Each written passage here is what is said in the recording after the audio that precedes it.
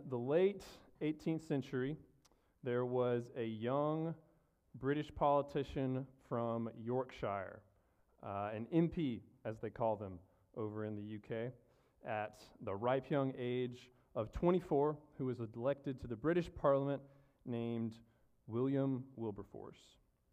Less than a year after his election to Parliament, Wilberforce converted to Christianity, which actually led him into a period of questioning whether or not his life as a public figure and his life as a Christian could coexist with each other.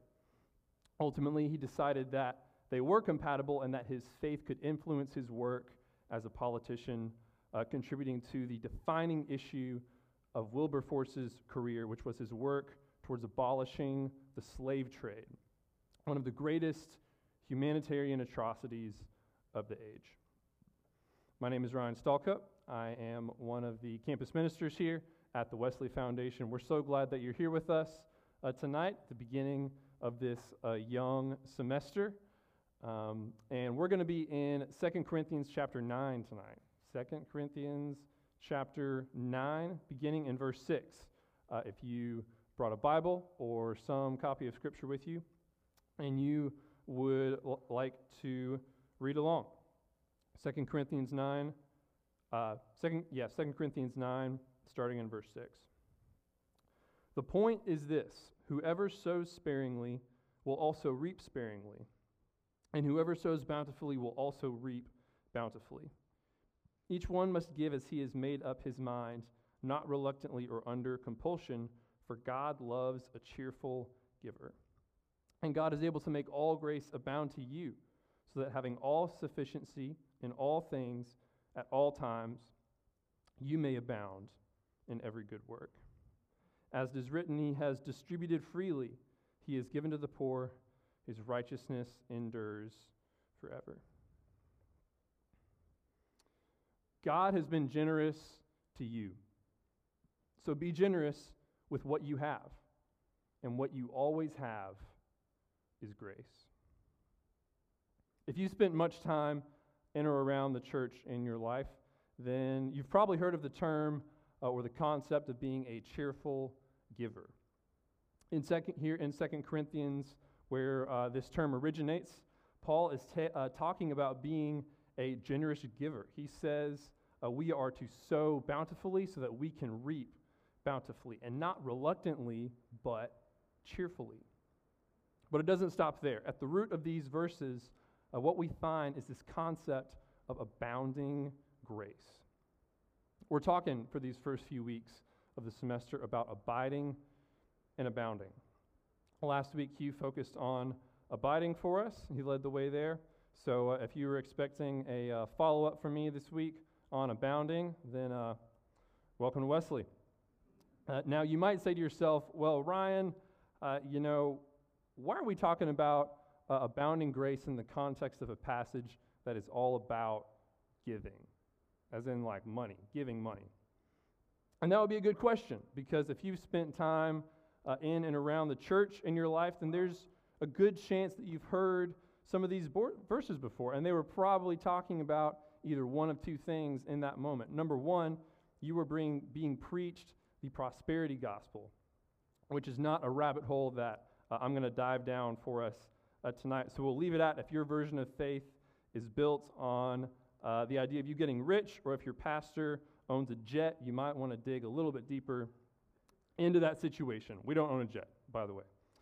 Or number two, these verses were attached to some kind of campaign or program that your church had going on for like a building or something that required significant funds, significant amount of money.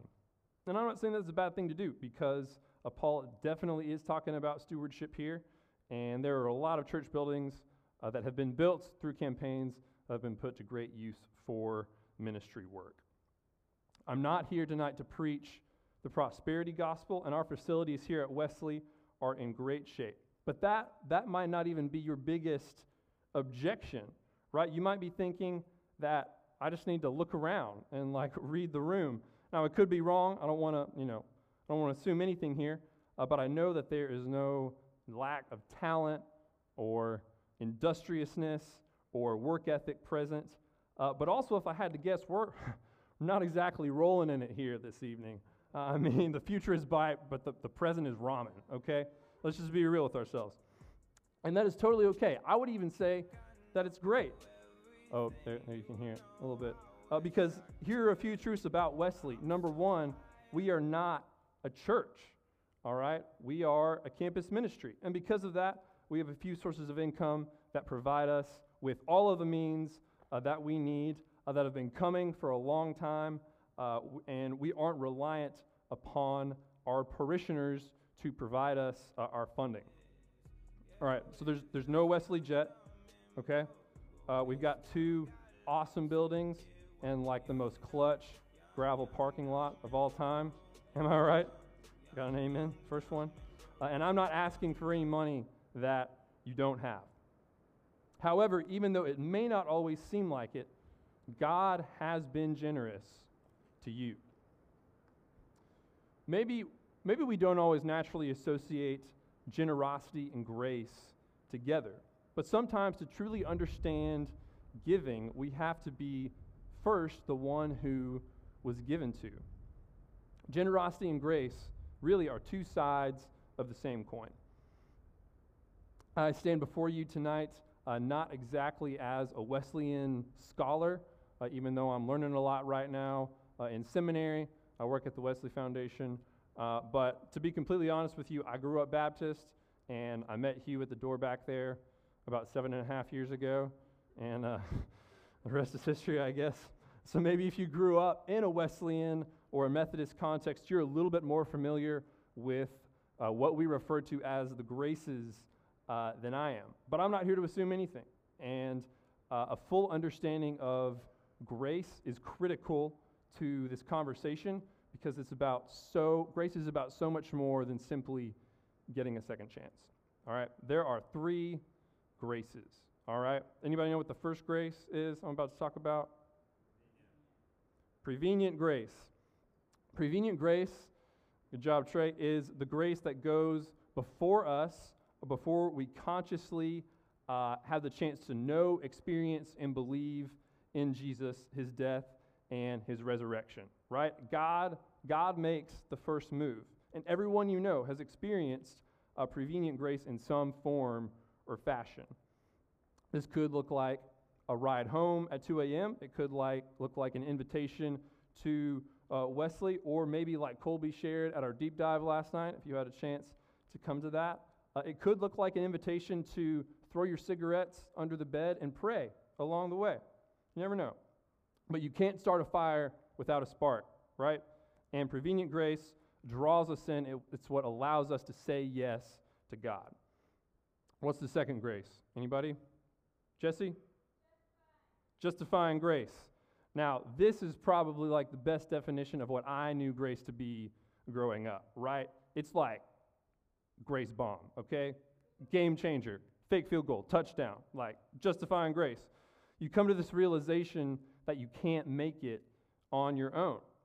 You're a broken person with sinful ways, no hope, and you need help, which is great because when you come to that place, Jesus and his sacrifice can take your place.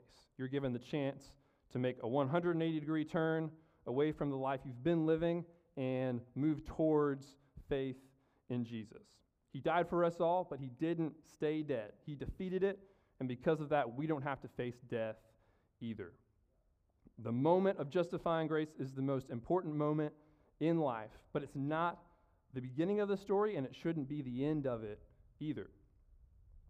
What's the third grace? Anybody? Sanctifying grace. Great job, everyone.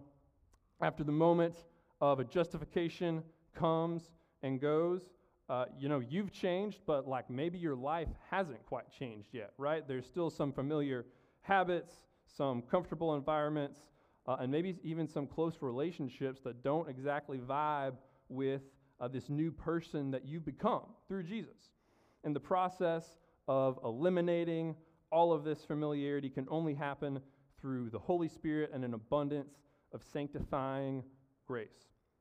Granted, there's no need to throw out the baby with the bathwater here because Your surroundings may not have been 100% bad before the moment of justifying grace, but at the same time, your entire life should be held with an open hand towards God. All right, prevenience, justification, and sanctification. You love to see it, right? Perhaps the best metaphor that we can use, which is a John Wesley original, is that of a house. All right? So just so we're clear, like grace is grace. We experience grace in these three stages, but it's not like grace is a different thing in each one. Grace is drawing us closer to Jesus every step of the way. A prevenient grace is like a front walkway to the house.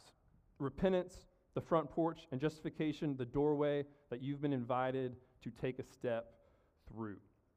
Sanctification is when you go in and you make yourself at home in that house. You could even say that you abide, you dwell, you live in this house that you've been given the chance to walk into.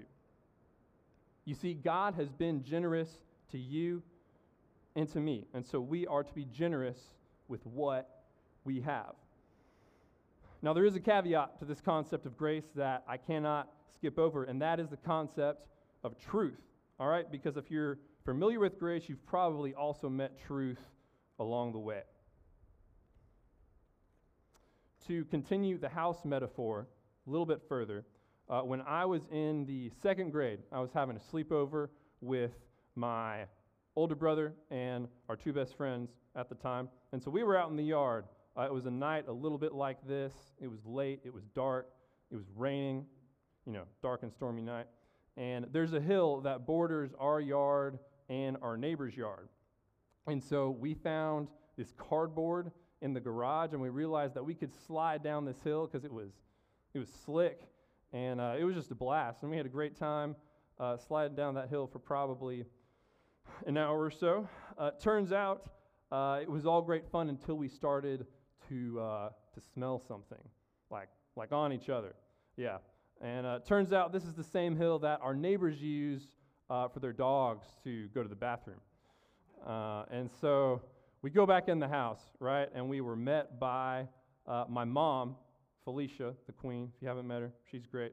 And so my mom was the voice of truth, all right? She was like, you smell bad. I'm about to wash your clothes. You're all going to take showers because y'all stink, and I don't want the furniture also to smell bad. But we were also met by the voice of grace, which was my dad, who just couldn't stop laughing. He was just like, this is great. Grace without truth breeds irresponsibility. If we had only been met by laughter when we came into the house, then we may not have known what the big deal was, and we would have proceeded to, just kind of make ourselves at home, let the stank fill the whole house, get it on the furniture, get it on the carpet. But truth without grace breeds shame. We needed to clean up, and my mom was willing to help us do it. But no matter what happens outside the house, no matter where we come from or what we've done, we're all bringing some dirt into the house, right? No matter what happens out there, we're all bringing in, we're bringing in some dirt. God doesn't want us to stay dirty. He wants to clean us up so that we can make ourselves at home in His house, so that we can not only abide, but we can abound. And because God has been generous to you and me, and so we can be generous with what we have. And what we have is grace. These verses in 2 Corinthians are a call to action. They speak of sowing, not sparingly, but bountifully, so that the harvest can also be bountiful. They speak of giving not reluctantly, but cheerfully, because God loves a cheerful giver.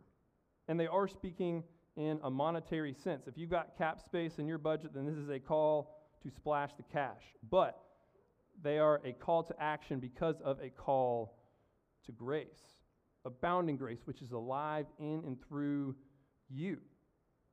I'm not asking you to give. I'm not asking you to receive and give money because you can't give what you don't have. But we're the Wesley Foundation. We're a campus ministry, and we're doing good. But I am asking you to receive and to give grace. If you were to ask me why the Wesley Foundation exists, why we're able to do what we do, the answer is grace. We went to the org fair in the Union today as an act of prevenient grace in hopes that someone might find their way to our table, that they would meet somebody, and have a chance to encounter something here that they never have before. And we are here because of the generosity of donors and the church, the Big C Church, who fund us. We gather for worship. We have events like Rooted, like the statewide Wesley retreat that's coming up, in hopes that someone will experience that moment of justifying grace. And we have groups like Chords and community groups and a building that's open 24/7 so that we can share and experience sanctifying grace and be a community of people that looks more like Jesus all the time. You may have heard me say my favorite definition of grace before, and most like good definitions, it's not mine. It's that of the pastor of the church I grew up at. His name is Travis Collins. Grace is God's unlimited, undeserved, and unrelenting love. And God can make all grace abound in and through you. Who is it in your life at the beginning of this new semester that needs grace? Maybe the person you need to show grace to is you before anybody else. Maybe you need to admit to yourself that if you don't get a 4.0 this semester, the world will not be over, and it won't.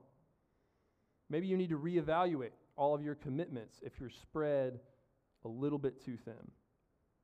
Maybe you need to ask yourself if there are boundaries that need to be set in your life. That can be a scary word, but one that I wish I had put into practice in my life a lot sooner than I did. Maybe there's someone in your life who needs grace from you. If you were here early last semester, then you heard me talk about this watch, which was a gift from my small group leader in high school, who we called B-Daddy, who gave it to me the day that I decided to come to Mississippi State, along with the words, "Ryan, I love you and I am with you." Maybe you need to let someone know that you're with them, no matter what. Maybe you need to cut someone some slack, and maybe on the flip side, you need to let someone else into your life a little bit further and tell them what is really going on. I don't know who it is for you, but I know that you have grace to give. After 20 years campaigning as the leading English abolitionist, William Wilberforce was critical in the passage of the Slave Trade Act of 1807, which abolished the slave trade within the British Empire. He continued to fight for complete abolition for the remainder of his life, and just 3 days before he died, the Slavery Abolition Act of 1833 was passed, which abolished slavery almost completely in the majority of the British Empire. There are two people who influenced William Wilberforce that I would like to mention. One was John Wesley, who just 4 days before his death in 1791, which was early in the fight, wrote a letter to William Wilberforce and spoke to the evil of slavery and encouraged William to keep up the fight because God was on his side. The other was a man named John Newton, who was critical in convincing Wilberforce after his conversion to stay in politics and to keep up the fight. John Newton was an Anglican minister and a former captain of a ship within the slave trade. And he was the author of a song a few years prior to this that I think you might be familiar with. Amazing grace, how sweet the sound that saved a wretch like me. I once was lost, but now am found, was blind, but now I see. God has been generous to you and to me, so we can be generous with what we have. And what we have is God's unlimited, undeserved, and unrelenting love. What we have is grace. Let's pray.